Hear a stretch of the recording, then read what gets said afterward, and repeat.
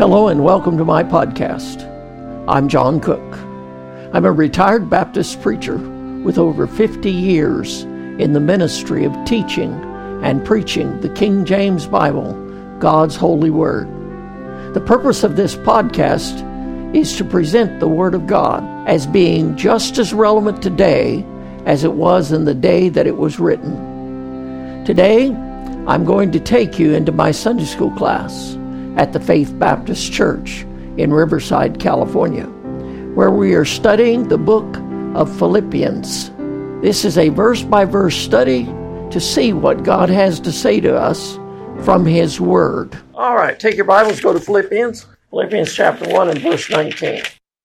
In verse 19, he says, "For I know that this shall turn to my salvation through your prayer and the supply of the Spirit of Jesus Christ, according to my earnest expectation and my hope that in nothing I shall be ashamed, but that with all boldness, as always, so now also Christ shall be magnified in my body, whether it be by life or by death.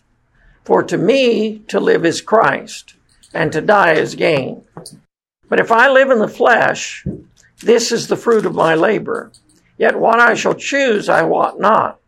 For I am in a strait betwixt two, having a desire to depart and to be with Christ, which is far better. Nevertheless, to abide in the flesh is more needful for you. And having this confidence, I know that I shall abide and continue with you all for your furtherance and joy of faith, that your rejoicing may be more abundant in Jesus Christ for me by my coming to you again." So let's begin with a word of prayer. Our Heavenly Father, we pray for you to speak to our hearts this morning through the Word of God.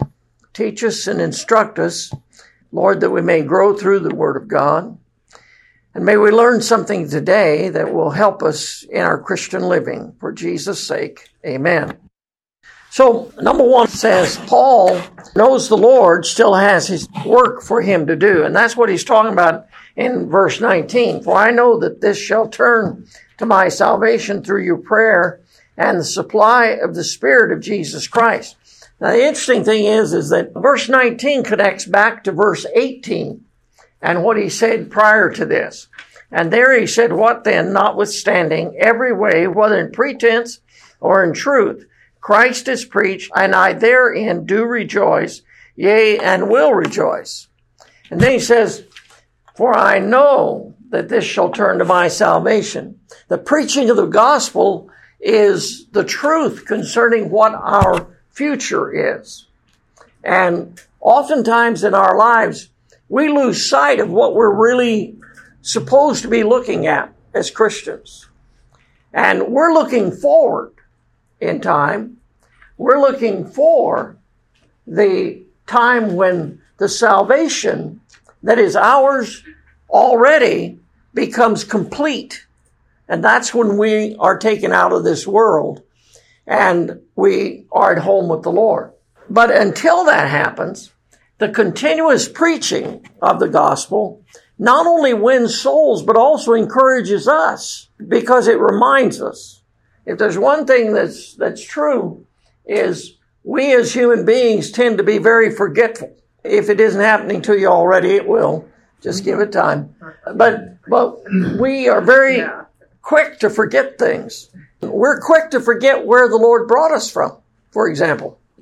Sometimes we begin to think that we're really something. Boy, we have attained in our Christian life. Then we stop and we look at where the Lord brought us from, and we look where we are and we say, well, maybe I got a little farther to go. Because the reality is that we need to be reminded. We need to be reminded that the preaching of the gospel reminds us what we believed and what we're looking for. Because this world's not getting better. This world's getting worse. In prayer, I often say to the Lord, could you just come before the collapse of our country? Because I just hate to see our country collapsing. But it is. It's collapsing in on itself. I believe that's necessary to the setting up of the reign of the Antichrist in this world. Because I don't see how it's possible for the Antichrist. I never could figure this out. Even when I was a child, I couldn't figure out how would the Antichrist get into business and do the things that the Bible says he's going to do, and yet there still be a country like ours. But now I'm looking at a country that would very quickly accept the Antichrist. And we don't even know who he is.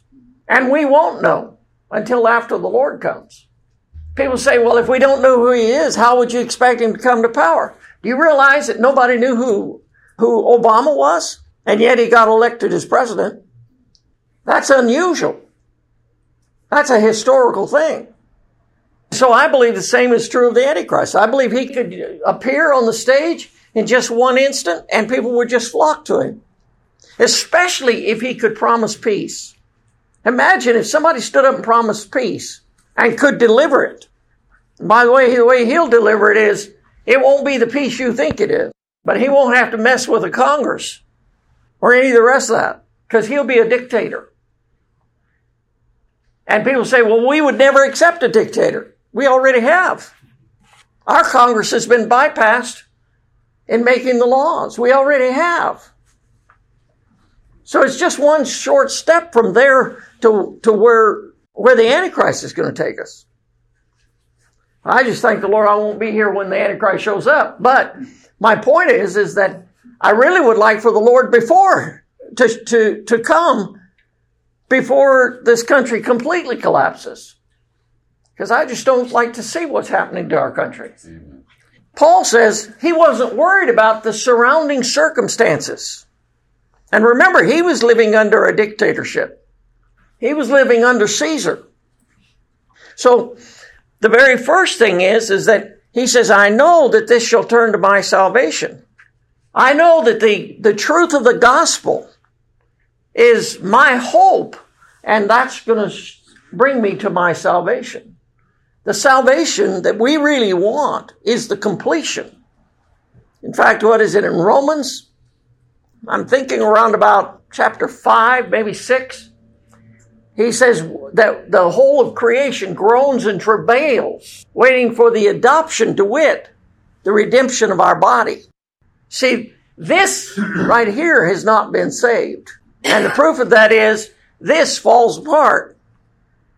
You're just kidding yourself if you think it isn't going to happen. Because it will. This falls apart. But imagine having a body that never got old. Imagine having a body that you could eat as much as you wanted. It didn't make any difference. Thank God there ain't no cabbage soup in heaven.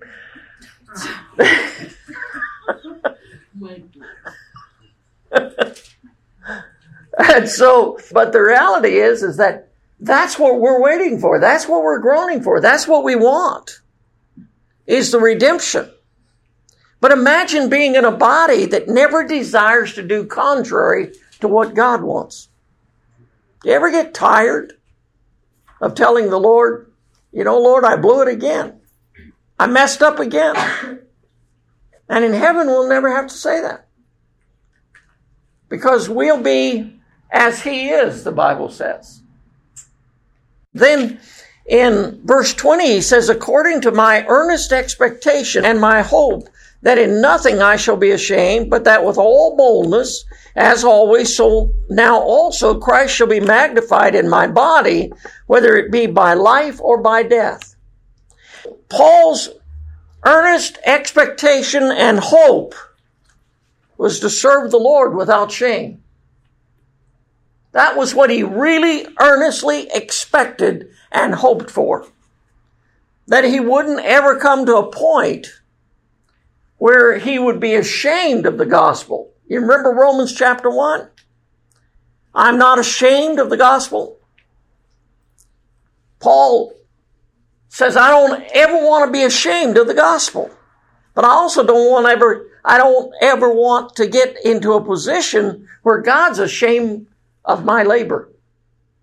Where God looks at my labor and says, that's sad. That's really sad. That's a disappointment. You know, one thing I always hated as a child and never desired to hear from my dad was that he was ashamed of something I'd done. Because somehow or another, I always wanted to do what would please my dad and my mom. I didn't always do it, but that's what I wanted. I remember one year at Father's Day, my brother and I, we both forgot to get Daddy something for Father's Day.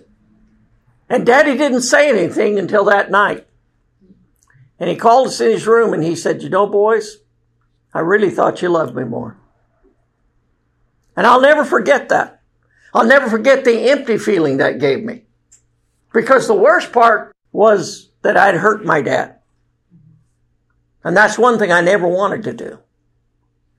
Now, I always knew my parents loved me. Always knew it. But I also was afraid of them. In fact, when we first got married, my wife said to me one day, you love me less than you love your mother." So what do you mean? She said, "You picked up your clothes for your mother. You don't for me." I said, "I didn't pick up my clothes for my mother because I loved her. I picked up my clothes for my mother because I was afraid of her. And I'm not afraid of you." By the way, nowadays I pick up my clothes. After 50-some years of marriage, I've learned to be afraid. But the reality is, that's what Paul said. I don't want to disappoint the Lord. I don't want to shame him. We say, well, I know I'd stand up against anything that the world brought against me. If they said I had to deny the name of Christ, I'd never do it. Well, you don't know that you'd never do it. You hope you'd never do it, but you don't know that you'd never do it because you don't know what you'd do. But I guarantee you one thing, if you won't stand up for the Lord now, without the persecution, you're not going to end persecution. Right. And so Paul said that in my earnest hope, my earnest expectation and hope is that in nothing I shall be ashamed. No shame. He wasn't ashamed of his chains. He wasn't ashamed of being in a jailhouse. He never wanted to be ashamed of trusting the Lord. We never have to be ashamed for trusting the Lord. Paul says to Timothy in 2 Timothy chapter 1 and verse 12, "For the which cause I also suffer these things. Nevertheless, I am not ashamed, for I know whom I have believed, and am persuaded that he is able to keep that which I have committed unto him against that day." We don't ever have to worry that the day's going to come when we'll get there and find out that salvation didn't work. That what we've been telling folks about getting saved, it didn't work. But sometimes we don't witness because we're afraid to be embarrassed. And you know what that is? That's shame. That's shame for the gospel. This world doesn't have a problem broadcasting its wickedness. They don't know shame. But why don't we stand up openly for the Lord? Because that's what we need. And that's what Paul was saying. I want to never be in a position where I'm ashamed of my behavior towards the Lord or towards the gospel. Number 3 says, Paul wanted to serve the Savior with all boldness. You know, boldness is a funny thing because the Bible says the righteous are bold as a lion. A lion walks through the jungle and he doesn't worry about who shows up. He's bold. We need that kind of boldness in our lives. And you know how you get that boldness? You pray. In Acts chapter 4 and verse 29, the disciples had been told to just keep their mouths shut and been beaten for the sake of the gospel. And the Bible says, they prayed and said, "Now, Lord, behold their threatenings, and grant unto thy servants that with all boldness they may speak thy word." I don't know about you, but if I'd been beaten for the gospel, I don't know what I'd do. Maybe you do. I don't. But I wonder if we would pray, "Lord, could you just lighten up a little?" But that's not what they prayed. They said, "Lord, in the midst of all of this, give us boldness." And that boldness causes us to stand up for the gospel and stand out from the world around us. And this world around us is a mess. You know, it used to be, if you went to church, that was just normal. Today, that's not so normal, because people have got this to do and that to do and something else to do. He says, I want boldness. That's what we need in our lives. We need boldness. Boldness to stand up for the Word of God.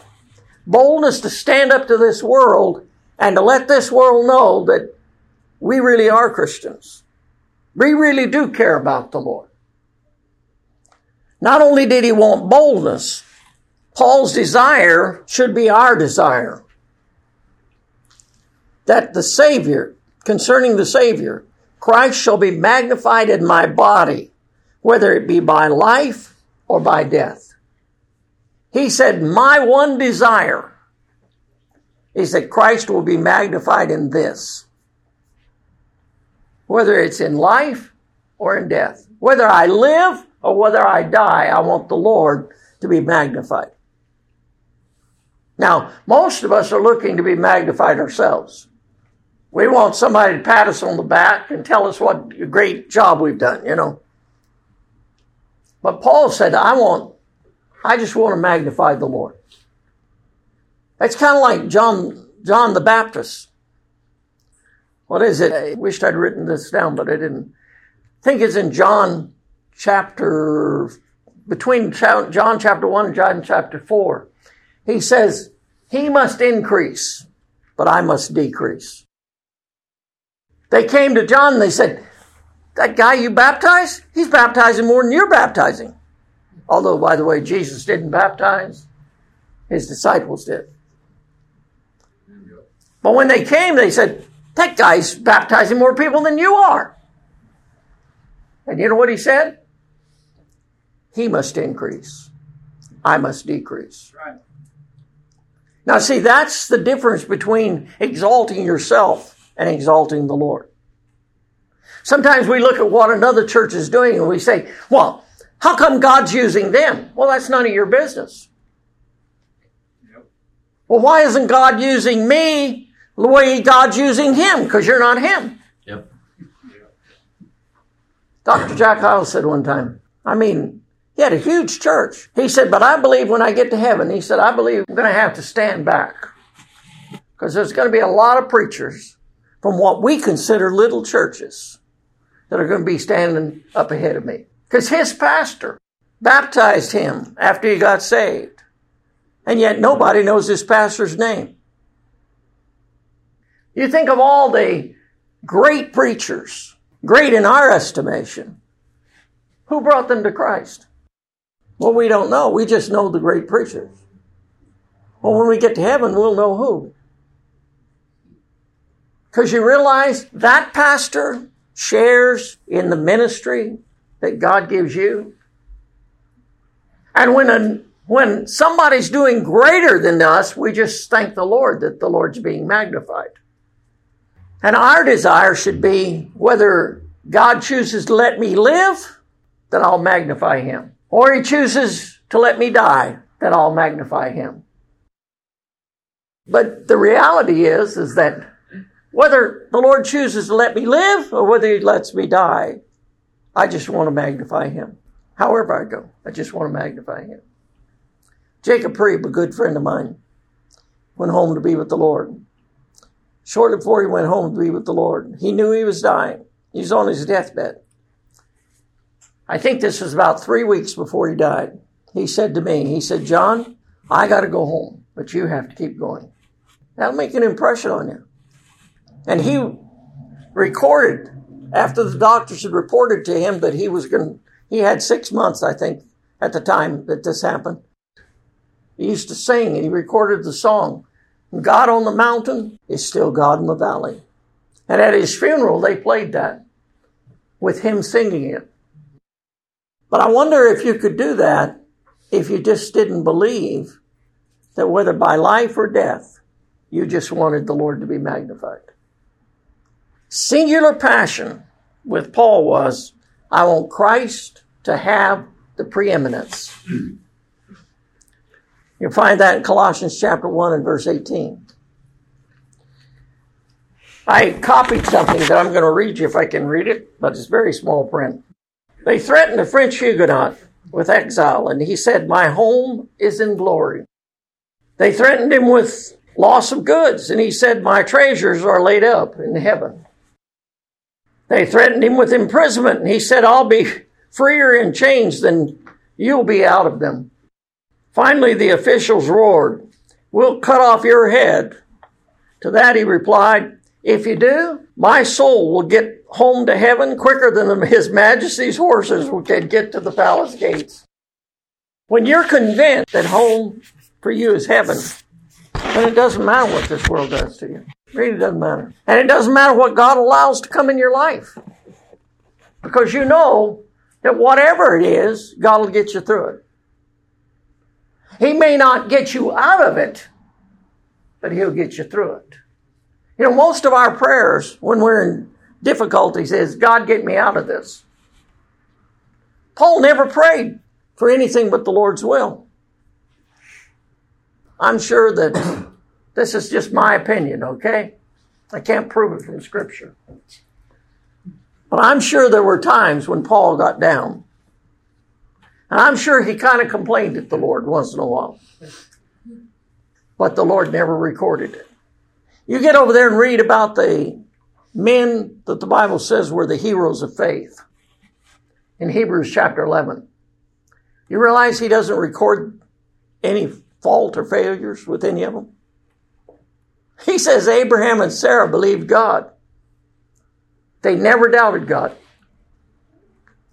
Now, I happen to know what the Old Testament says. And it says that Abraham laughed when God first told him about Isaac. And Sarah laughed. But God never recorded that. You know why? Because we live under grace. And under grace, our sins are paid for, and God never records it. Number 5 says, Paul's declaration concerning living or dying. Philippians 1:21, he says, "For to me, to live is Christ, to die is gain." If I live, that's Christ. If I die, that's gain. I've increased. He said, for me to live, that's Christ. But to die, that's gain. In Philippians chapter 1, Paul said here after this verse, look what he says in verse 22. "But if I live in the flesh, this is the fruit of my labor. Yet what I shall choose I wot not. For I am in a strait betwixt two, having a desire to depart and to be with Christ." There's that gain, which is far better. "Nevertheless, to abide in the flesh is more needful for you." So he says, if I live in the flesh, this is the fruit of my labor. This is what's going to happen. But he says, what to choose, I don't know. I don't know which way to go. He said, if I got to make the choice, I don't know what the choice is. I don't know which one's right and which one's wrong. He said, I'm in a strait betwixt two. You know what that means when you're in a strait betwixt two? It means you're straining to go this way and straining to go this way at opposite ends. It's like, what's the game with rope? With a rope? Huh? Tug of war. I can't hear you, so. Tug of war. Tug of war. Tug war. Thank you. At least somebody finally said it so a deaf man could understand. Yeah, I'm going to have to give me one of these things. Although I'd put it on this here. Yeah. He looked at me. And that's what it's like. It's like, except the difference is you're the guy in the middle. And the rope's tied on you. And they're pulling from both ends. I'm in a strait betwixt two. He says, but to tell you the truth, I'm helping out the guys that are on that side. He says, because having a desire to depart and to be with Christ. He said, I'm in a strait, but I want you to know I'm leaning towards just leaving. I just want to leave this world. I don't want to stay here. He said, that's really my desire, is to leave.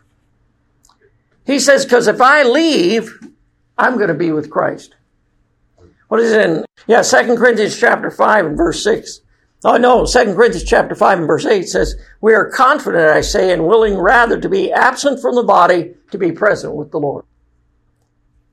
Because as long as I'm in this body, verse 6 of chapter 5 of 2 Corinthians says, therefore, we are always confident, knowing that whilst we are at home in the body, we are absent from the Lord. And we live then by faith, not by sight. See, I've never seen the Lord with my eyes, but I'm going to. And that would be my desire, to see the Lord. And Paul says, that's really what I want. Because as long as I'm at home here, I'm not at home there. Yep. But to be at home there, I get to see Jesus. So he says, for me to live, well, that's Christ. But to die is gain. So he said, I really want to leave. But then he says this, nevertheless, in spite of what I want. Now, see, Christian, this is one of the things we have to learn. We have to learn that we don't get our way. But not getting our way doesn't upset us, because nevertheless, we'll take what God wants. Nevertheless, to abide in the flesh is more needful for you. He says, for you Philippian believers, it's more needful for you for me to stick around. So Paul wasn't planning on resigning the ministry. What he was planning on was just going ahead and serving God. And if it worked out the way he wanted it to, okay. But if it didn't, that was okay too. Because whatever God wanted, that's all he wanted. You realize what a contented life we would live if we ever came to a point where we just said, you know what? Whatever God wants, that's what I want. Because we wouldn't care what the Lord did. If he allowed our death, then okay. If he didn't, that's okay too. Whichever direction it went. He says in verse 24, nevertheless, to abide in the flesh is more needful for you. And having this confidence, I know that I shall abide and continue with you all for your furtherance and joy of faith. That your rejoicing may be more abundant in Jesus Christ for me by my coming you again. So he said it's more needful for you. So number 6, Paul's acceptance of the will of God. Paul accepted the will of God. Whatever God wants, that's okay. And living, that's for the Lord. Dying, well, that's okay too. Because that just means I gain. But you know why he had to stick around? He had to stick around for the Philippian believers. Because the Lord knew that they needed Paul more than Paul needed to come home. You realize when we get to home, to heaven, it's going to be for eternity. So the little bit of time we spend down here don't matter compared to that. Sometimes God leaves us here just so we can be an encouragement to somebody else. Sometimes we think, well, Lord, I'm just broken down and my body's shot and I can't do the things I could do and I can't minister the way I used to minister. Why don't you just take me home? And you know what the Lord says? I got somebody that needs you right now. And they're down there. And they need you so that you can be an encouragement to them, so that one day they'll come along and they'll say, you know what? That Apostle Paul, he went through it. I can go through it. I've seen preachers who no longer could pastor. And you feel when you no longer can pastor, and this is only a pastor can understand this statement.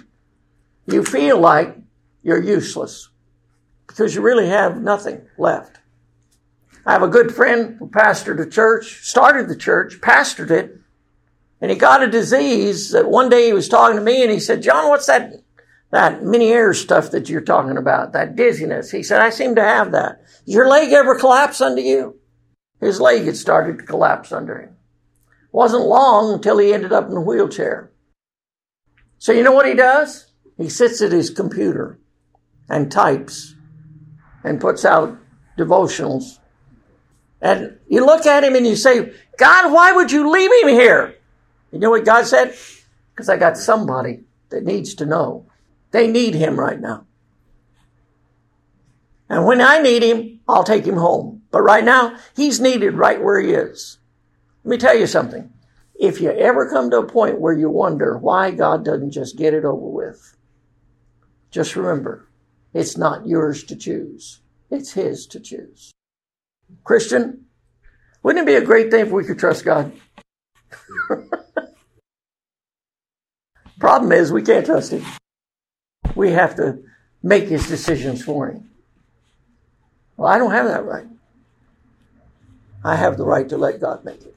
Hey, this is John Cook again. Thank you for listening to our podcast on the book of Philippians. Before we go, if you live in the Riverside, California area, I want to give you a personal invitation to visit the Faith Baptist Church, where our pastor, Nathan Cook, preaches the Word of God from the King James Bible. Be sure and leave us a comment now, or a prayer request, or what question do you have? Let us know how we can help you.